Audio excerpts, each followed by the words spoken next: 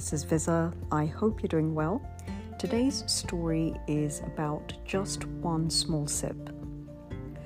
Once upon a time, there was a woman who had been lost in the desert for 3 whole days without water. Just as she was about to collapse, she saw what appeared to be a lake just a few hundred yards in front of her.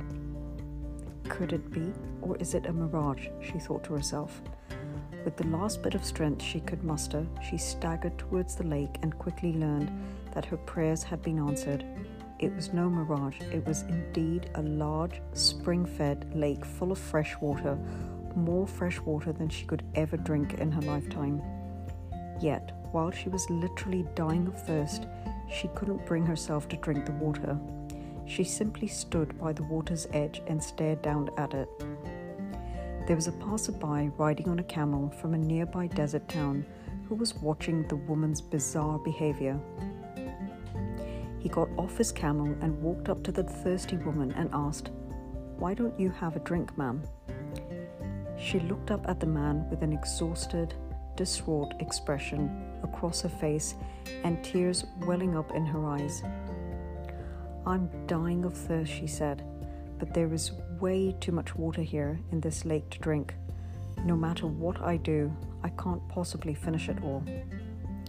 The passerby smiled, bent down, scooped some water up in his hands, lifted it to the woman's mouth and said, "Ma'am, your opportunity right now, and as you move forward through the rest of your life, it is for you to understand that you don't have to drink the whole lake to quench your thirst.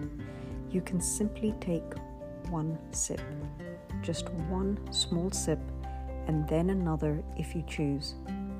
Focus only on the mouthful in front of you, and all your anxiety, fear, and overwhelm about the rest will gradually fade. Challenge yourself throughout the day to focus solely on the sip. For example, a task, a step, etc. you're actually taking. Honestly, that's all life is. Small, positive actions that you take moment by moment, and then one day, when you look back, it all adds up to something worthwhile, something that's often far better and different than what you had imagined when you started. Thank you for listening.